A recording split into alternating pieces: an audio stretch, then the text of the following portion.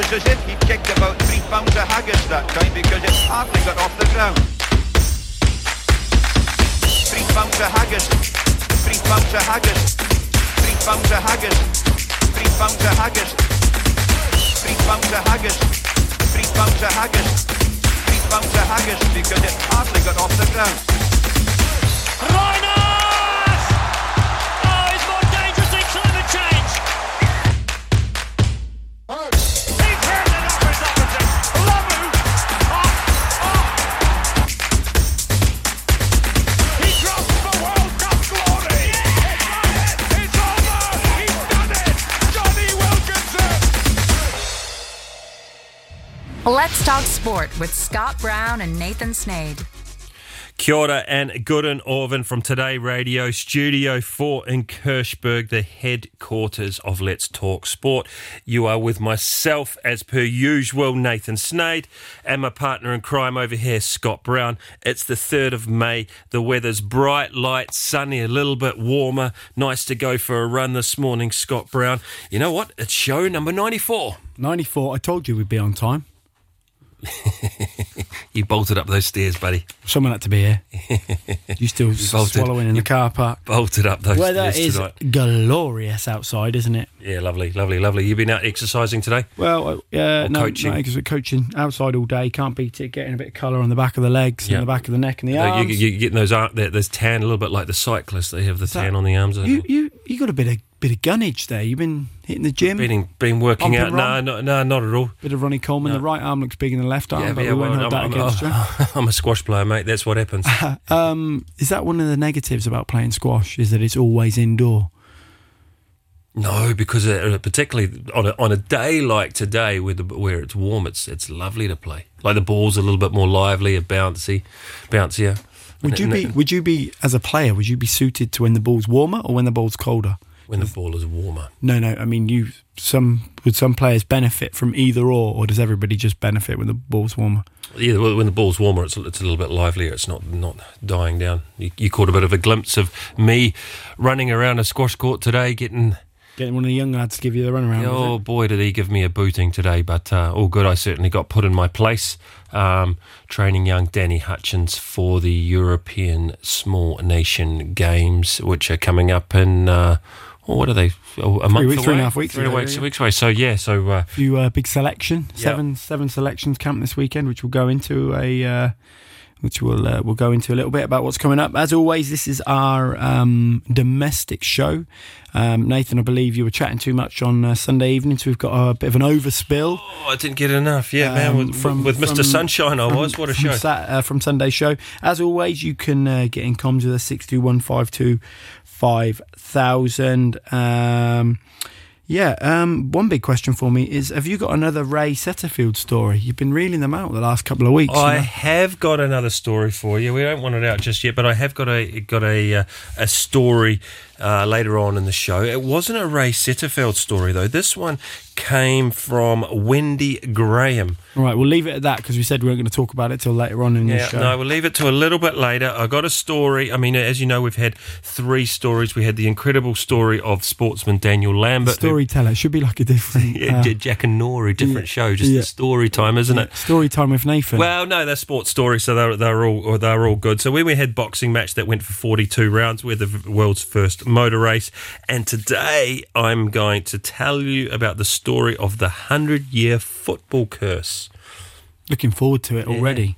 As always, we start things off with sport and its history in the world today. Few funny ones out there. Well, obviously we've got the World Snooker Championships has just finished, hasn't it? Yeah, that's right. I think that it was scheduled. The last play was supposed to be on Monday, but actually it finished on Sunday. Did you see the chaps? Not the chaps. I think one was a guy and one was a girl, but they did the protest where they jumped on. They jumped on. And, what was it, with chalk or something? I think they threw a orange dye out over the table, didn't they? A Just Stop Oil campaign. Stop oil. They've caused themselves a bit of a nuisance because they, of course, what would you say, 118 people got arrested at Aintree the week earlier. Yeah, that's right. Yeah. That's right. I know, but whether it's the same outfit making a protest, but go and make a protest elsewhere, would you? Because we like our sport and we like it to be left alone. But yeah, what a win. actually, from Bissell, wasn't it? Belgium. He's the first non-British, well, not the first non-British player. He's the first European, let's say, could you say that? Yeah, first European to win, mainland European to win the snooker championships. Since when? Ever. In the history. Where's he from then? Belgium. Mainland Europe. I was about Yeah. to say, because obviously I know nothing about squash, but not about squash, but snooker. But obviously I know who Stephen Hendry is, Ronnie O'Sullivan. But obviously they're from the British Isles, aren't they? Yeah, we'll give you a bit of snooker fact. In 1999, World Snooker Championship at the Crucible and Theatre in Sheffield, which is known as, I guess, the home of snooker, Stephen Hendry of Scotland defeat Welshman Mark Williams 18-11 for a record 7th world crown. Now, last year, 2022, obviously the same venue, Englishman Ronnie Sutherland won his equaling 7th world title crown with an 1813 win over countryman Judd Trump. Now, 2003, we know that Luca Bressel won on Sunday evening, who's from Belgium, but there's only several other non-British players to win. Cliff Thorburn did it in 1980, he's a Canadian. Ken Doherty, the Irishman, in 1997, and in 2010 it was Neil Robinson from Australia. So could snooker develop in Europe like darts has, do you think? No, sir. It's an odd one, isn't it? Have you ever played on a real snooker table? Yes, and it is bloody hard. It's massive. The tables are massive, aren't they? Yeah. We was on a stag do a couple of years ago, and basically to entertain ourselves for a couple of hours. Well, the games don't last very long, and to be honest, we move on to the pool halls very quickly. But yeah, I mean, you go in, there's just all these tables around, and it's... Yeah, it's very, very, very difficult. Is there a lot of money in it? 500,000 for the winner. Really? Yeah. It's interesting. Yeah. Speaking of which, or just to put things out there, the World Championship squash is taking place, I think, starts tomorrow in Chicago. It is the Volta family. And that event is 500,000 for the men's draw and 500,000 for the women's draw. So the winner gets 20%. The winner gets 20% of that, or 16%, I believe. So it just puts things out there of how big the snooker is in the UK, or in the world, in fact. Now that there's a European mainlander to win. So is it a sport that's, flagging a little bit? When you think of snooker, takes a long time to play it, and it's not a very... I'm talking about for the current generation. Do the youngsters sit and watch? Can they sit and watch snooker matches and all the highlights and that sort of stuff? Personally, I'm not into it, but I've got mates that will sit there and watch it for hours, like we would watch cricket. Yeah, I suppose. So, I mean, have you ever sat through 30 frames of... 30 frames Never. Of snooker? I mean, I've stuck it on and watched it, and I mean, if you turn it on and someone's on a 147 on a break, that's impressive to watch. I mean, certainly, as you say, we know the names of obviously Stephen Hendry. We know the names of Ronnie Sutherland, Jimmy White, Jimmy White, another one. Oh, well done. British names, aren't they? Primarily, what you think of. Yeah. But now, Luca Bressel. So congratulations. In 1910, the Intercollegiate Athletic Association of the United States of America is renamed the National College Athletic Association, the NCAA. It's we've been using that quite a bit in our shows recently, because a lot of content's been coming out of it. Surprised they haven't come up and tried to change the name. That's normally what happens when you get comfortable with something. They change the name, don't they? NCAA's rolls off the tongue for us. 1920, 10 years later, was the first National Negro Baseball League played in Indianapolis. I never knew that they had one. But in the face of harder economic times, that league folded after 1931. So 11 years of a Negro league. Interestingly, when you talk about harder economic times, obviously getting to the business end of the Peaky Blinders now, it's sort of the end of season 5, and that's what they talk about, the big Wall Street crash in 1929, which obviously is had an impact on the baseball. You see? There you go. Interesting. Now, this story in 1962 is going to relate to the story that I have from Wendy Graham. It's a European Cup final in Amsterdam. And is it Eusebio? Eusebio, he's a famous player. I don't know how to pronounce it, but I don't know how to pronounce his name, but I've certainly seen this name. We'll say Eusebio. Eusebio. Well, he scored twice as the defending champions Benfica beat Real Madrid 5-3. Hungarian icon Puskás, he hit all three for Madrid. So we'll come back on and touch on that a little bit later. 1970 was the first woman jockey at the Kentucky Derby, Diane Crump. Now we've got good friend Tony Whiteman, who's over there at the moment, I believe, watching the Kentucky Derby with a few other local Luxembourgers. But we don't often, sport and history today, we don't often discuss women, because we're normally going back some time where very few women were playing.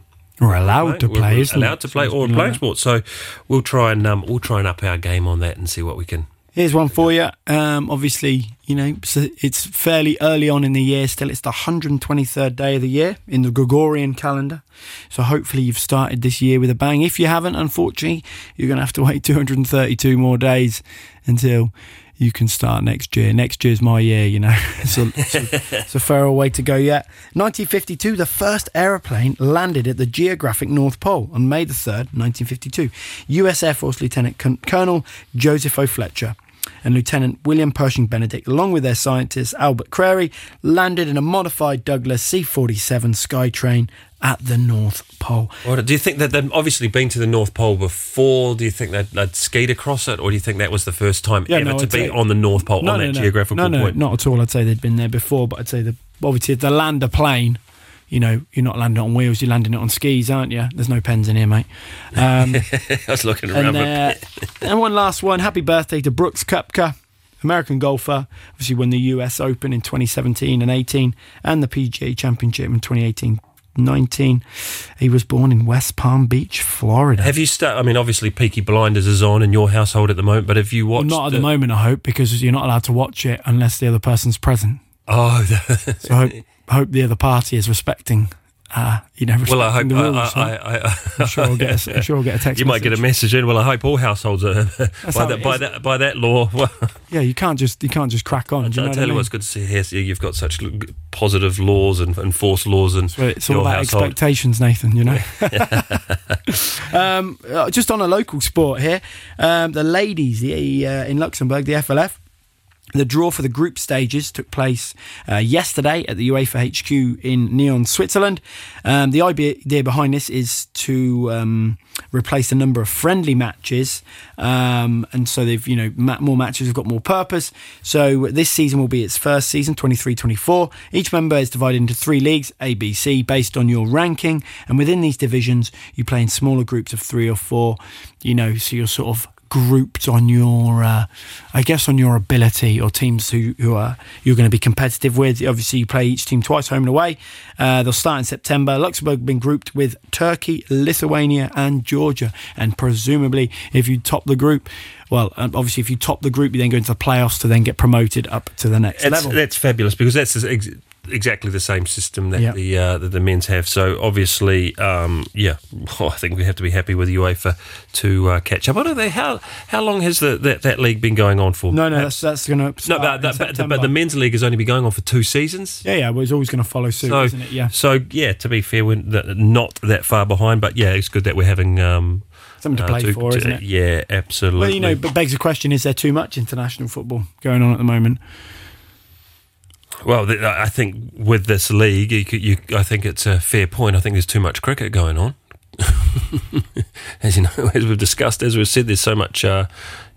Funny when you talk about rugby, and you always hear about player burnout, don't you? Yeah, very often. Do you hear it about football? Yeah, a little bit. You never hear about cricket, though, do you? And there are instances of players who have burnt out. I'll give you 2 great examples: Marcus Trescothick, Jonathan Trott. They were, 2 people who were exceptional cricketers for England, but struggled with the mental side of being away from home for so long. Because with cricket, you're away for a very long time. You think you could go down to New Zealand, you're there for what? You have a warm-up series versus Australia en route, maybe a quick 20-20 or a couple of one-days. Then you go down and you play your a couple of one-day series, maybe 2 test matches, then a little knock of 20-20. No, sometimes you don't go home. So you could be out to India and you could be out to Australia in no time at all. I remember reading somewhere, Stuart Broad, he was on tour Now, was he on tour, or did he stay in a hotel for something like 270 days? That's a lot, isn't it? I couldn't think of anything worse myself. One of the big things I remember, sorry to bring it back to squash, but when I was a youngster playing, it was nice to go away for the weekend to stay in a hotel. It was all right. But to go away and always be staying at hotels one after the other, it's not. That really wasn't for me, to be honest. 200, so he's only at home for what? Less than 80 days. Yeah, not even, which is it's not a great deal of time.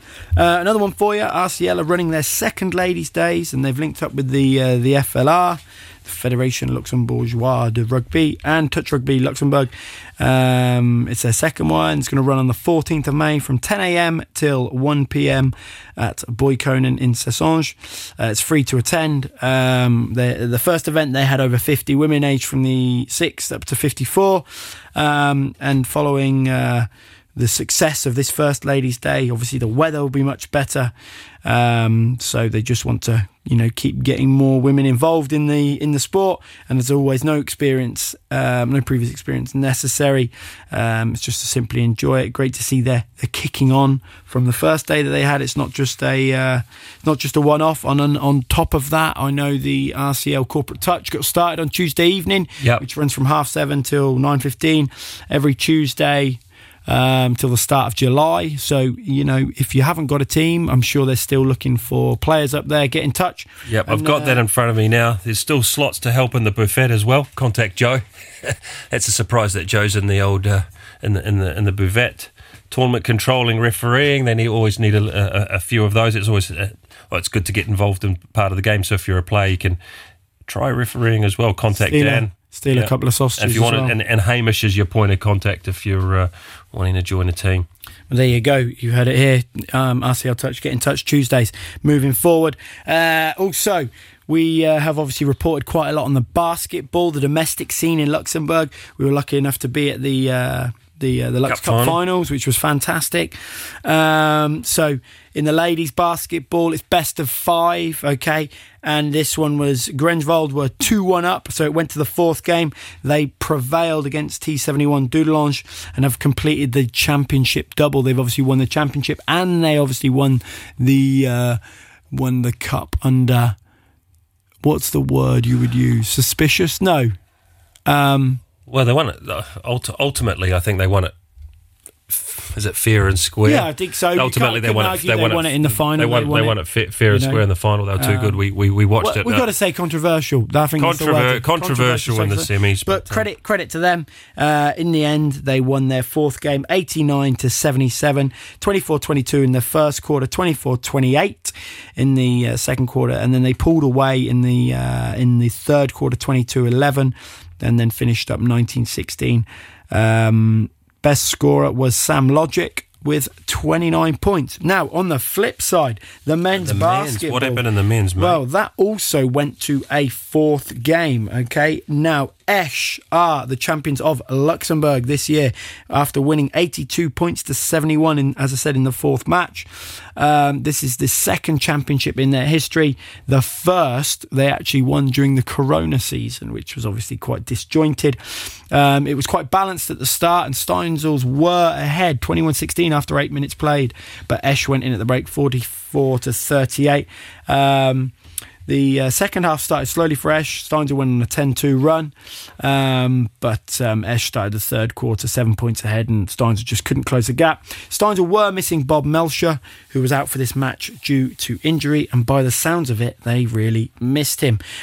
We saw most of those players on show. Jordan Hicks, we've got teed up. Obviously, now he is finished with that business. He'd been more than happy to join us, so it'll be great to get some insights from him.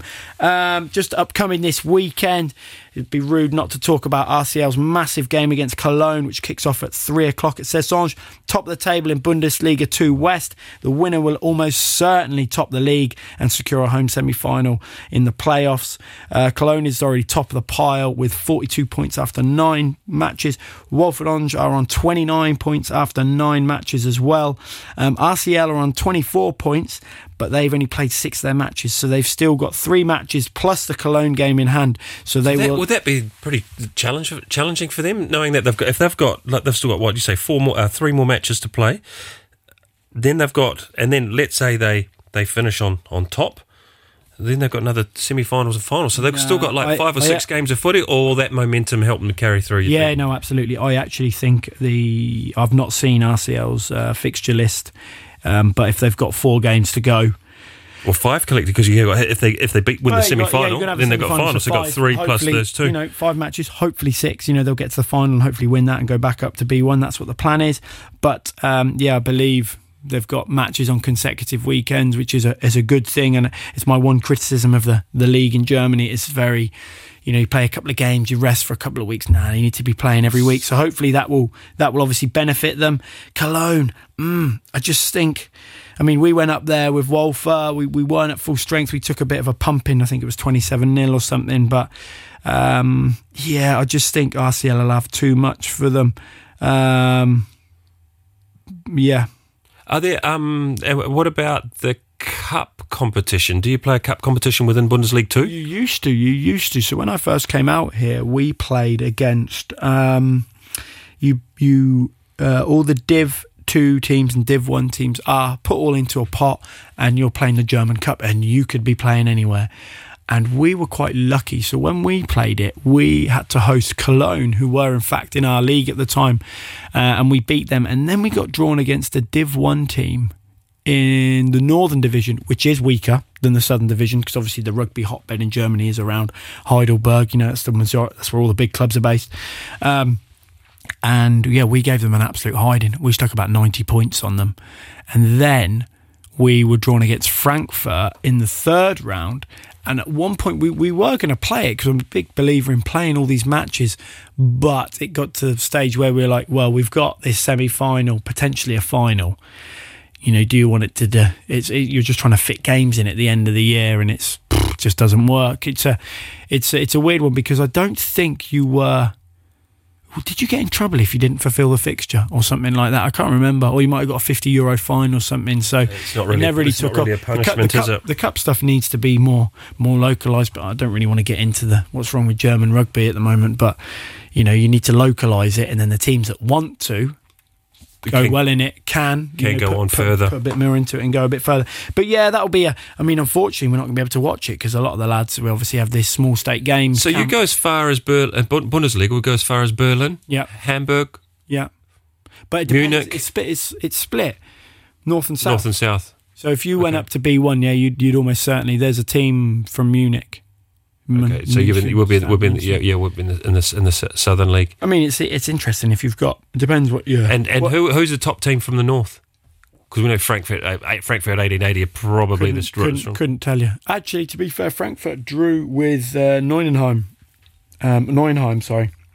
So it's quite close in that league at the moment. You've got, in the 1st division, you've probably got 3 of them, but only 2 can go up. And what will happen is the 2 teams first will play second from the north, and they'll win, and second will play first from the north as well, and they'll win that. So it'll be 2 teams from the south that will play in the final. That's always traditionally what's happened. RCL seem to be one of those teams that are obviously at the top of B2 and kind of the bottom of B1, haven't they? They've been going up and down. They're in that. They're just in that phase. So I think it depends on your. It's obviously a monetary thing. If you can bring in a few better players, that will help the team. But then how does that also probably cuts out the opportunity for some of the younger fellas. Look at the 2 young fellas that we had here. I don't, not that they'd be up to playing with the adults, I wouldn't think just yet, but I think it's about having a happy, something in the middle. You need to get players from outside to compete at that level. Of course you do, but you need to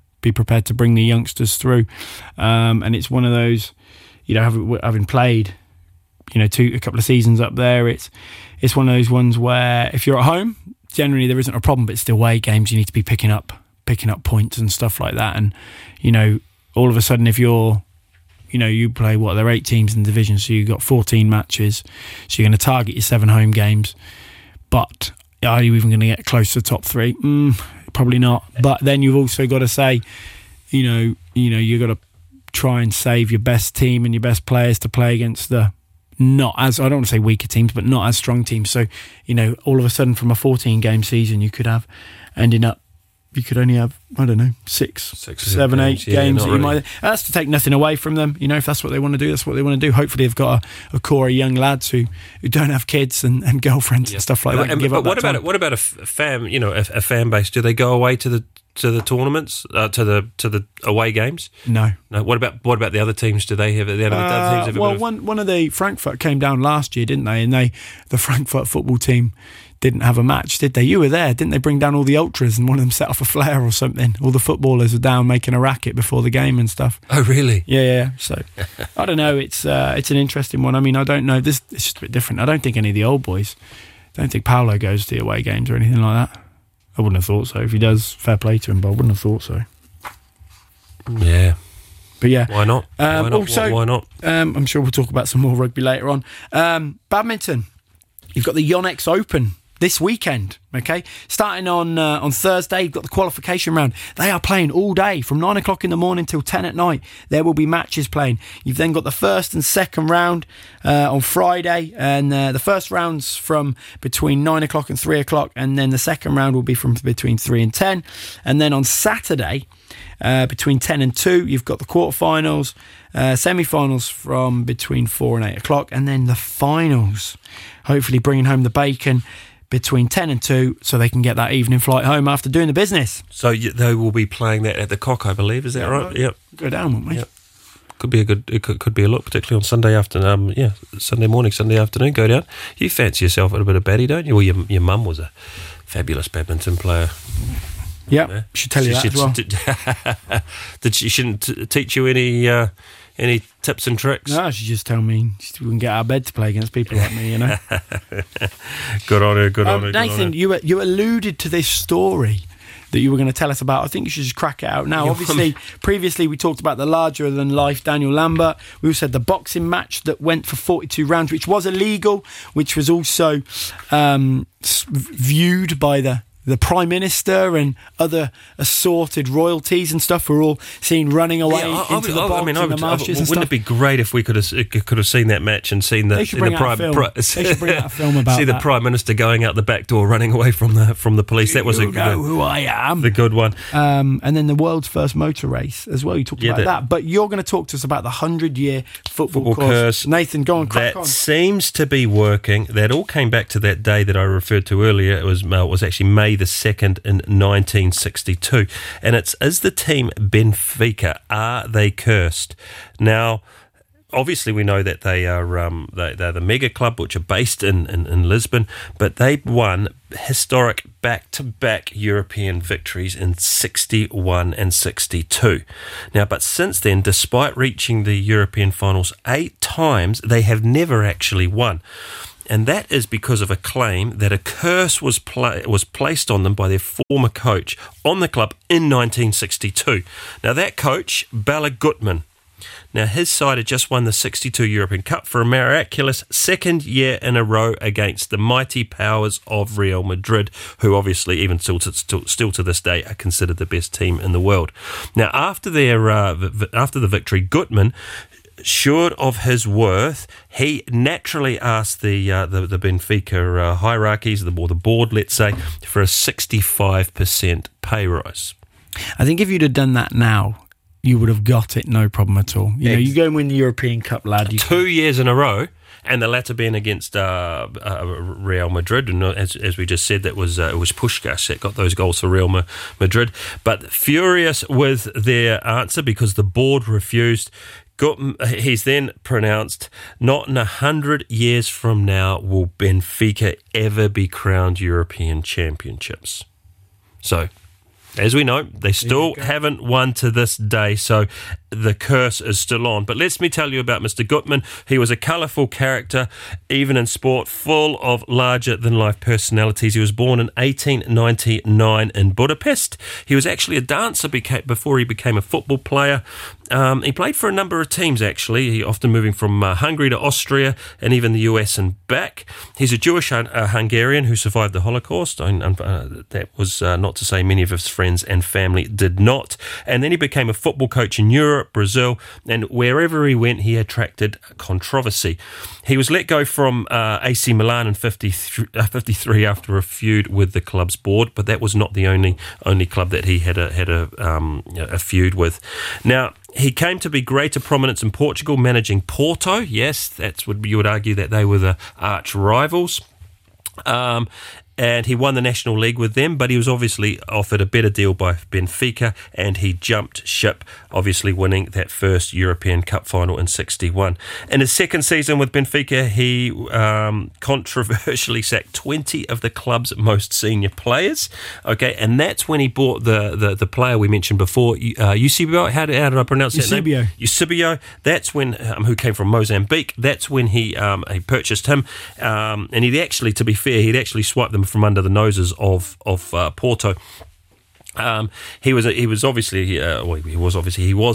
attacking, free-flowing style of play is how he liked to play his football. He said, "I never minded if the opposition scored because I always thought we could score more." Great attitude, almost Fergie tactic. Have you watched that? You must have watched Mike Bassett. I've shown you the clip of the changing room speech. Right? Yes, brilliant. Wait, how come we haven't got that on our? Don't worry, I'll sort that out. We need to get that Mike Bassett. Bassett, or just to jump in there. Sorry. So when you say I never minded if the opposition scored because I always thought we could score more. There's when a scene ends in that, they'll put up these quotes, and one of the quotes they put up in that film is like, "I'm a big believer if we score once, the opposition have to score twice. To win." It's just like, obviously, exactly. Yeah. Now, in that time, in the 62, the old the psychological tactics they weren't as common, or they weren't as weren't as featured as they are, because now they're commonplace, the old psychological games. But he took great pains before the 62 final to install his team belief that they could win despite being the underdogs. However, Benfica's greatest player and Gutmann's biggest star, Eusebio, certainly seems to believe in the curse's power, because in 1990, before Benfica played AC Milan in the European Cup final in Vienna, he visited Gutmann's grave in the city to make a plea that he ended the curse from beyond the grave. In 2014, he was that match was in 2014, and it didn't take because they got beaten 4-2 on penalties to Sevilla. So perhaps in today's world of total football, where there's a psychological edge is key, maybe Gutmann's curse is still working. Brilliant. Well, not brilliant for Benfica, but another story. What do they say in England? Another tale. But I would thank Wendy Graham for providing me with entertainment. Scott, I've got one for you. Just another one before we dabble into all these must-watches, because I know we've got that today. Did you do an Italian job? Because you went to Italy last week. Yes. You went on the Sunday show. I was in Verona. Can you give us a little bit of the update? Because you took what? How many kids did you take away? That's a good question. How many did we come back with? How many were you responding? How many did you come back with? How many did you go? I want to say 20, 22, maybe 24. With how many other coaches?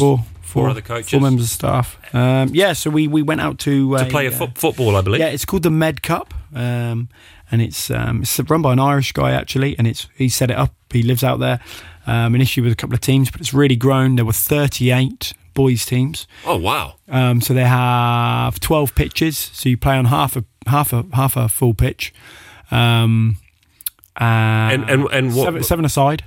Boys and girls, just boys, just girls, just boys, just girls, separate boys, separate girls competition. So the boys competition had 38 teams. I think the girls had 28 teams.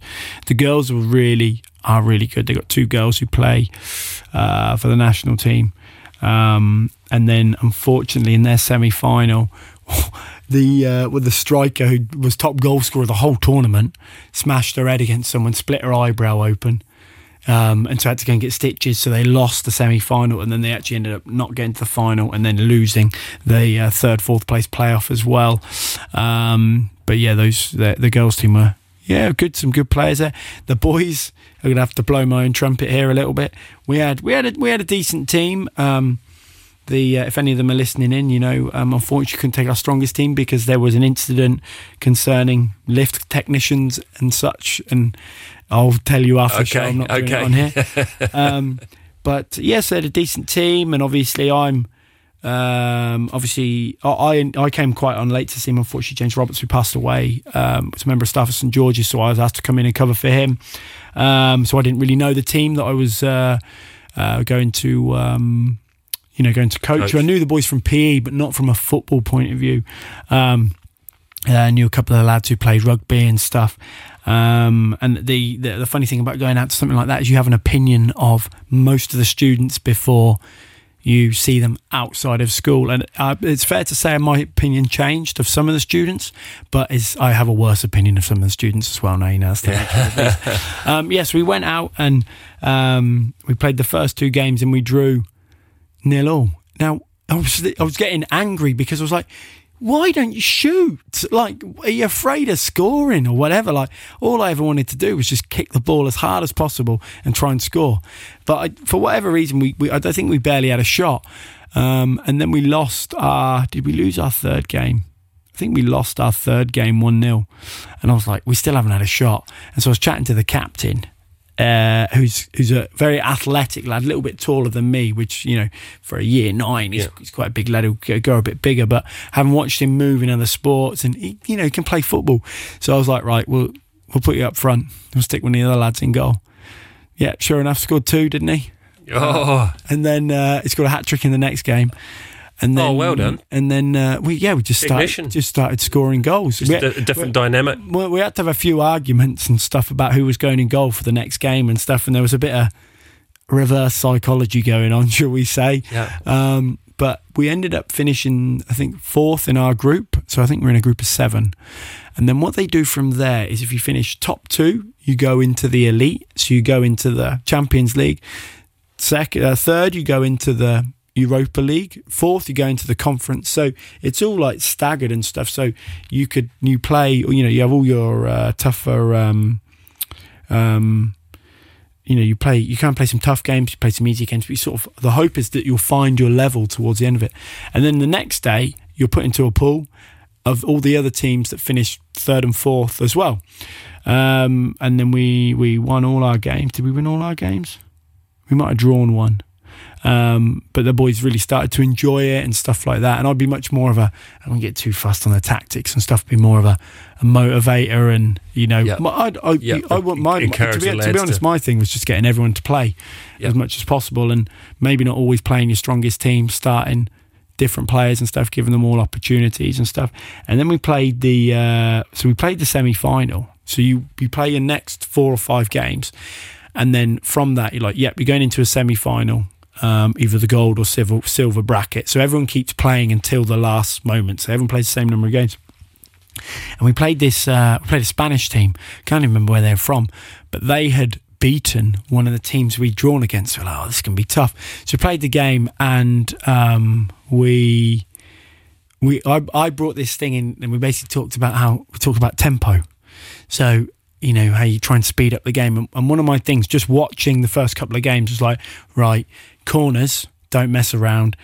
Goal kicks, slow it down a little bit. But throw-ins is the big one, because everyone goes like this, to see what's going on. They like to settle. And I was like, get the ball and launch it in. And we had these 2 lads at the back, Will Huckle, who you'll be familiar with, and another lad, Italian lad, Tadeo.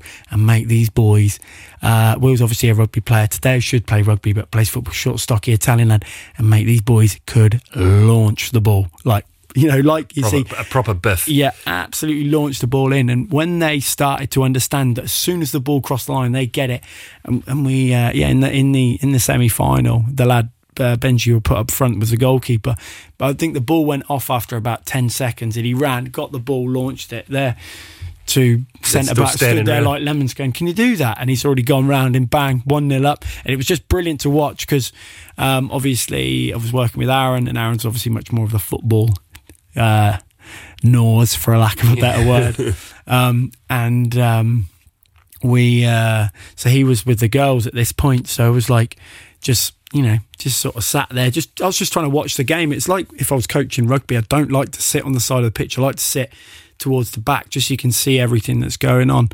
You know, sometimes you want to scream. What, like James Kent back? James Kent got that idea from me. Oh, did he? Yeah. Okay. So, no, he didn't. Just the same. But yeah, just watched the game, and then we got another guy. You know, it was a nervy match. It was good to watch, and I was really buzzing for them. They won 3-0, and then we played so that meant we were playing in the final the next day. But that was, for your classification, that's to finish 17th out of the competition because you're not in the top 2 tiers. Yep. And the boys won 1-0, but then afterwards, I was like, that was probably our worst game. And then we all had a laugh about it, but that's the way it goes, isn't it, you know? Yeah. But no, great fun. Credit to Signor Lemon, Aaron Lemon, who obviously organised all of that. And, thank you for obviously bringing me in after what happened to James. I find it interesting what you said there about, your relationship or what you think of it, even as a teacher, what you think of the student. But when you go away with that student or when you see that student performing, or the way they deal with the pressures or the way they deal with losses or victories, sometimes it can change your mind. Oh, massively. It's funny, actually. We were talking about it on Sunday with David and Daniel of how, like with that education. It's really good to see your athletes sometimes out of the classroom because you have a completely different, or you can get a different angle. That's the beauty about being a sports coach or a sports teacher, I guess, if you like, is I get to see these kids who may be struggling in the classroom and in their element. So I might have kids who I know. In fact, I know I teach kids who are an absolute nightmare if you sit them down in a classroom, but I never see that. And it could be, from an expectation point of view, it could be going old school, go and run around the farmer's field, go and have an 800-metre run, think about it, come back. You want to go again? Yeah, you go again. We have that luxury of, I don't want to use the word punishment, but do you know what I mean? It's just a different way. What was I about to say there? I was going to say something really funny. You've knocked me there. Knocked me out of my sync. But thanks again to Aaron for obviously getting me involved. Great fun. When's the next one? Well, that was being discussed today, so I won't break it on here. A few tournaments, few other sporty bits. I'd love to take a rugby team over to Roslyn Park just to show out. It's like a St George team or an RCL team, or St. even George is a school. It's a schoolboy tournament. Okay, it's just popped into my head when you talk about you see kids in different lights. Anybody listening has seen that video doing the rounds of the Kiwis. Oh, you soft airs, bro! Wow, actually, it came out. I don't have the notes with me, but which I never got to go through it on Sunday. But it actually came out that the coach got called out, obviously, because it circulated. Mate. Yeah. So, but fair play. I think that the unions and ultimately the society handled it pretty well, because the guy, if you know what we're talking about, it was a social media clip of a coach talking to his 10-year-old kids, maybe max 10-year-old kids who were playing rugby, and he was giving them a hard time. He wasn't using the best language. When you say about language, that's really funny, because if I stick my teaching hat on, you're talking about pupil talk. Now, I'm not condoning swearing in the classroom or anything like that, but you say teachers shouldn't speak to students like that, but for a fact that's how they talk to each other on the playground. Do you know what I mean? That's right, but ultimately we are role models, and we should have a better, a wider. Bunch of jersey pulling, can't say that. You can't say it, but yeah, we should also have we should be able to express ourselves in better ways, let's say, or take the time to think. But sometimes when you want the reaction, if you use if you use that language, you can get it. Don't get me wrong. I had my daughter on the squash court today, so I had to use a little bit of colourful language, and when she has heard that from me, heard that, she knew that's where it stayed. And we've known on rugby fields, we've heard it all before, that sometimes that's where it stays. Just on that one as well, when you talk about, I remember when I was doing a lot, when James and I were coaching RCL, sometimes we'd walk off the pitch at half time and I would go, do you want me to go mad here do you want me to give him a rocket at half time? And sometimes you could fly off the handle, but you can't do it all the time. No, because it's not effective. Exactly. It doesn't lose its impact. You're looking for a reaction, aren't you? But anyway, mate, there is a summer of Well, some of the next month. Even the next month. Yeah, there's a ridiculous amount. Next month. You'll go tit for tat here. You do the first one, I'll wrap the second one. As I mentioned earlier in the show, we talked about 1970 was the first woman jockey at Kentucky Derby, Deanne Crump. But this weekend, the 6th of May, the one of the truly iconic horse races in the world, held in Louisville, Kentucky. The Derby, it really disappoints when it comes to such a spectacle. There's still just enough time to grab yourself a three-piece suit or cocktail dress if you're there, and a hat. Be appropriately attired whilst watching, presumably with a Pimm's in hand. Pimm's. Yeah. We've obviously got the USPGA from the 18th to 21st of May. One of the majors out there at Oak Hill Country Club in Rochester, New York. A historic golf course that should hopefully provide an exciting field with a chance to win one of the greatest prizes in golf. I hope Leon's going to play that at his golf club. He got a little write-up, didn't he? He did, yeah. I didn't. I saw the snippet, but I didn't read into it. Maybe maybe Leon's listening now. But let's say, I wonder if we can get Leon to on the Sunday to do something down in his little cabin down. He's got a fabulous setup down there with the simulators and the TV, beautiful couch. Yeah. Maybe we could get the Pimm's on down there. I'm just speaking to the higher powers here, trying to sort out that blue tick at the moment, Nathan. We have also the Monaco Grand Prix, Nathan. Yeah, the Monaco Grand Prix. From a pure racing point of view, the Monaco Grand Prix is usually quite unspectacular, isn't it? It's all about the qualifying, isn't it? Well, it is. The narrow street circuit provides very few overtaking opportunities, but as a spectacle, it certainly is one of the best events on the calendar, with views over the Monte Carlo Marina, which is a big part of the coverage. It's a chance to also to pick out your next mega yacht. Have you been down there on the basin in Monaco? I played a rugby thing down in Monaco years ago, so we've seen, the familiar, it's almost like the little hook, isn't it, where part of the track is. Obviously, Casino Royale, the most recent Casino Royale with Daniel Craig is there. That's where that all takes place. Always. It's one of my favourite scenes in that movie where, when he wins like 150 million in the poker game and the guy's like livid, so he storms off the table. And watch it next time. And there's a bit where he just goes for you and just casually chucks $1 million to the dealer. I'm like, what a boss. That same weekend, the 28th of May, you've got the Indianapolis 500, part of Motor Racing's Triple Crown, alongside the Monaco Grand Prix and the Le Mans 24-hour endurance race. It's possibly the biggest day in American sport, with a potential crowd of 250,000 people to watch people drive around in a circle. Diesel heads at his finest, mate, right? Also, 28th of May, get it in the diary. It's the final day of the Premier League. Will they or won't they? Will it be City? Will it be Arsenal? It's a City's to lose now, isn't it, after beating Arsenal, pumping Arsenal the other day. I think City have still got a couple of games or got a game in hand as well. I think you're right. Uncle Pete. Yeah, with City being on the form that they're in, I can't see it. We're going to be stuck to the couch, because the 28th of May is also the first day of the French Open, the only Grand Slam tournament to be played on clay. Unique chance for otherwise unheralded players to make a name for themselves. Obviously, Rafa Nadal, that's where he was early on in his career. That's where he was truly untouchable, wasn't he? That's right. Yeah, well, that's day one of the French Open, is the 28th of May. It's not until that concludes on the 11th of June. Staying in June, on the 10th of June, is the UEFA Champions League final, the biggest annual event in European football, set to take place at Ataturk Olympic Stadium. Obviously, that's in Istanbul, Turkey. Will Real Madrid continue their dominance of the tournament? Will it be perhaps Man City, who we just talked about? Will they finally overcome their hoodoo? I don't think. He hasn't won that European Cup with Manchester City, has he? He's done it with Barcelona, and I think Barcelona did it. He didn't do it with Bayern, did he? The Milwaukee Bucks, in terms of the NBA Finals, are currently the favourites for, obviously, the NBA crown. But you've also got the Celtics and the 76ers hot on their tails in the Eastern Conference. You've also got the Suns and the Nuggets in the mix as well. Stanley Cup, ice hockey, massive event.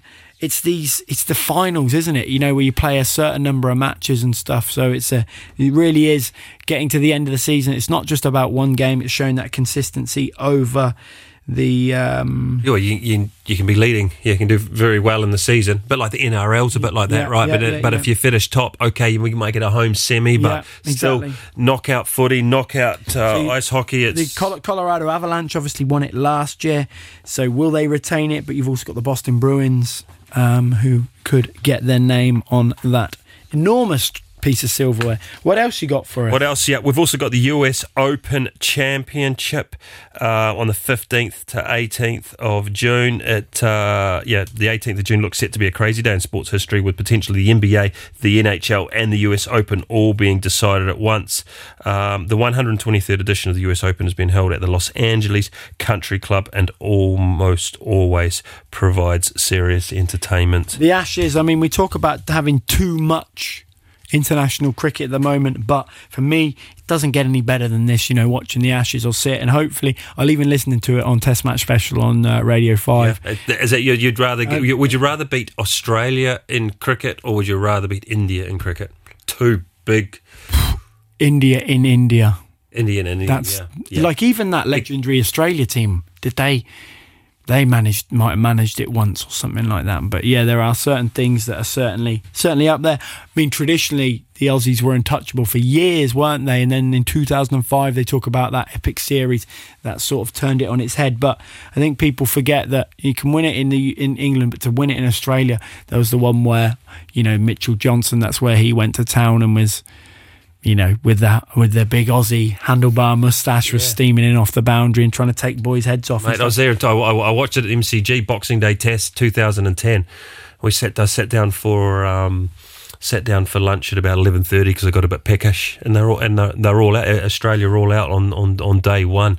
Remarkable. Actually, to be fair, that whole series was a whitewash. Obviously, England being coached by a Kiwi. Yep. So they'll go with their, what do they call it, Bazball approach. I mean, it's an interesting one how the how sports changed, isn't it? Because you wouldn't have a Kiwi coach in England. Are the All Blacks going to stay in that mould? Obviously Scott Robinson's coming in, or do you see somebody who is not a Kiwi taking on that? If we switch over to rugby, no, most definitely we will only ever have, I shouldn't say ever, because you never know, but I could never see another coach looking after the All Blacks. Not Eddie Jones looking after the All Blacks, no. No, certainly not. He can. No, I just think we've got let's say too much talent, and I think we still want to play our own brand of rugby, and it's nice to see it coming through. I'm still very surprised when we say Razor Robinson coming into the All Blacks. I'm still very surprised. It's All Blacks or New Zealand rugby's got a very conservative, stalwart kind of approach to things. So to name a coach who's now named Leon McDonald as one of his fullback, outside centre. Went to Marlborough Boys rugby player, but and has also done a very stellar job with Auckland, the Blues in the Super Rugby.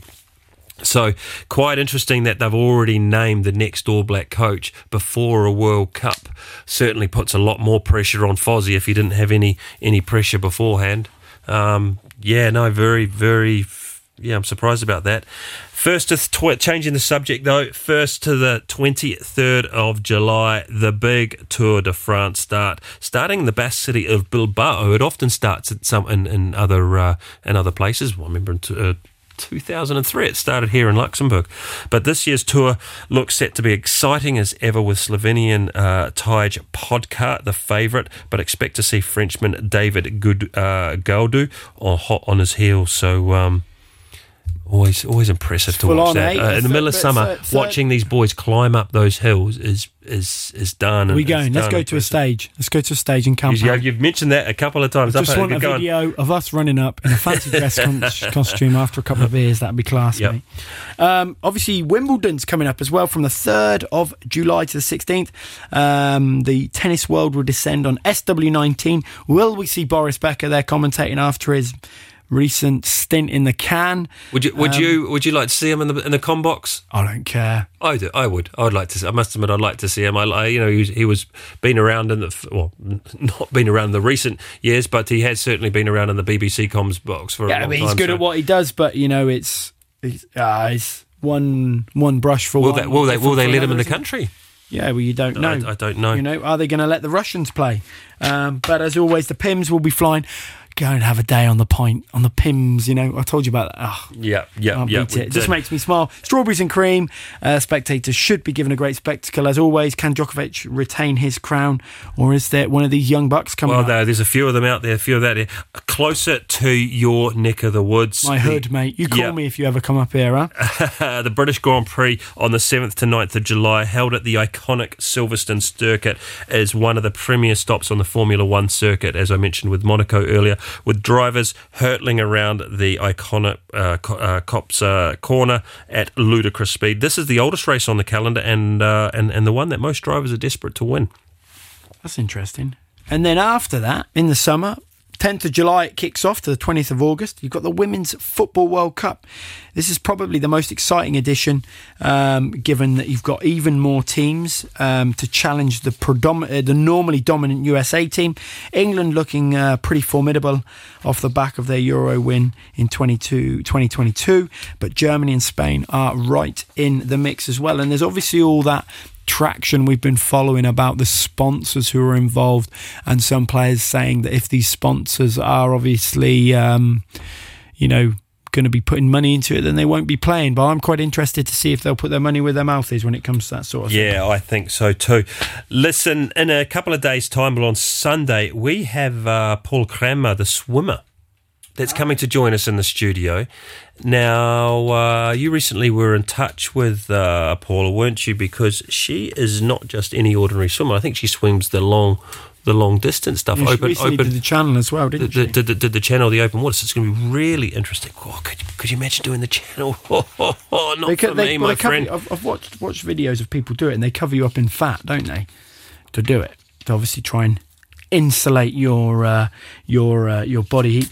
Also, further down the line, we've got Gaston Farage. Yep, and I believe he's away this weekend, isn't he? He's in Denmark with he's the president of the powerlifting Federation, the world power. So that's going to be interesting to have him in. But I think this weekend, his son Philip Farage is in Denmark competing in the plus 120.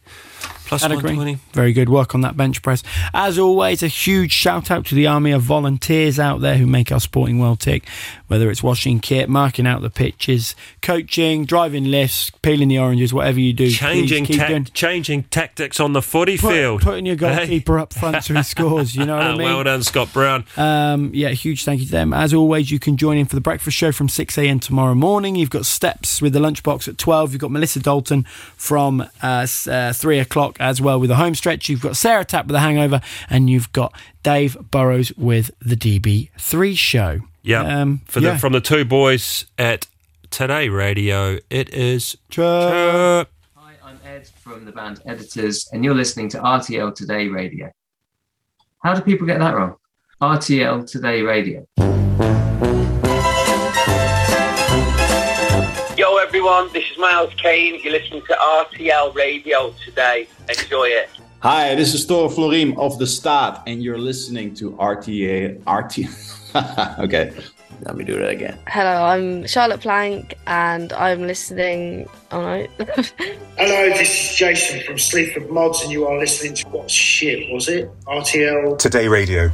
Today Radio. So should I say, hello, this is Gregory Porter, and you're listening to Radio Today. Did I say that? Hello, it's Ben from Biffy here, and you're listening to Today Radio. That's correct, yeah. Hey, it's Masterpiece. You're listening to RTL Radio. No. Look again. Hey,